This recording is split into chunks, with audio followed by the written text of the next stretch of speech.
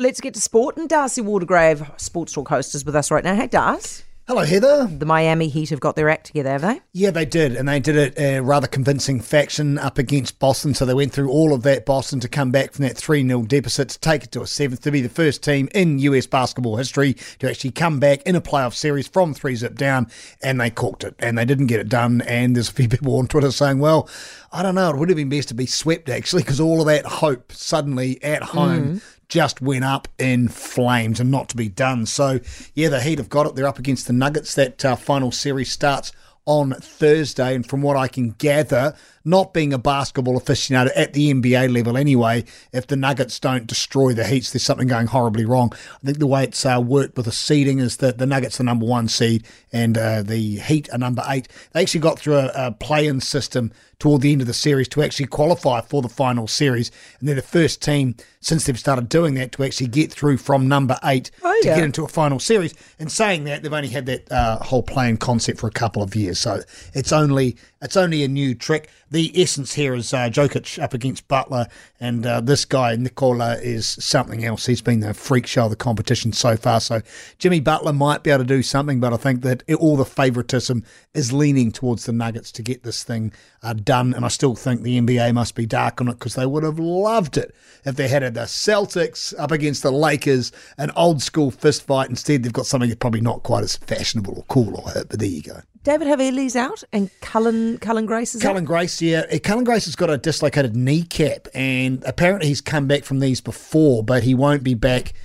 The thought process from assistant coach James Marshall is they're unlikely to have either of these two players back by the end of the season, so they won't be there. David Havili, of course, is a huge issue. He's got a hamstring, and there's got more scans coming up this afternoon. We'll know a little more about that, but he won't be playing. It's more of an All Black situation for him, because he's one of the All Black midfielders that we are really going to rely on with his kicking skills and his nous. Everything about that guy is gold, and we need him for the World Cup. Look, there's a log jam in the middle there anyway, number of players in the midfield, but to lose a David Havili ahead of the World Cup would be fairly brutal. And it's not great for the Crusaders. They've got the Hurricanes coming up this weekend, but they have qualified second in Super Rugby, and short of the Blues absolutely destroying their opposition come this weekend, and the Hurricanes smashing the Crusaders should keep that second spot in the Super Rugby playoffs. But there's still a chance, and we're going to talk about this tonight. Be interested to hear from people there. We've got a Highlanders team that managed to get their way up to 8th.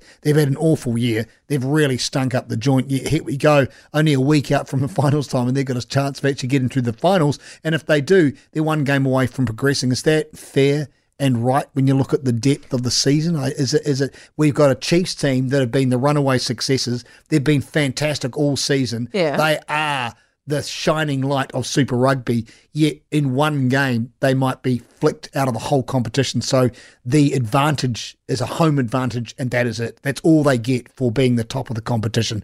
I don't think structurally that's right. What is the one game in which they get flicked out? Well, they play 1v8, and if they lose, they're out. That's it. See you later. Well, one should beat 8 easily. What they should, but the way teams come together, and it is rugby, and things can happen, and the Highlanders, I mean, we don't know the Highlanders are definitely at number 8 yet. They may or may not be, but it's looking like it. But is that fair and right that you do all that work throughout the entire year to dominate, to win, to position your players in the right place, to pick them, to work through the rest and rotation period, to get number 1, and your reward is the chance that you might actually get gassed out of the competition?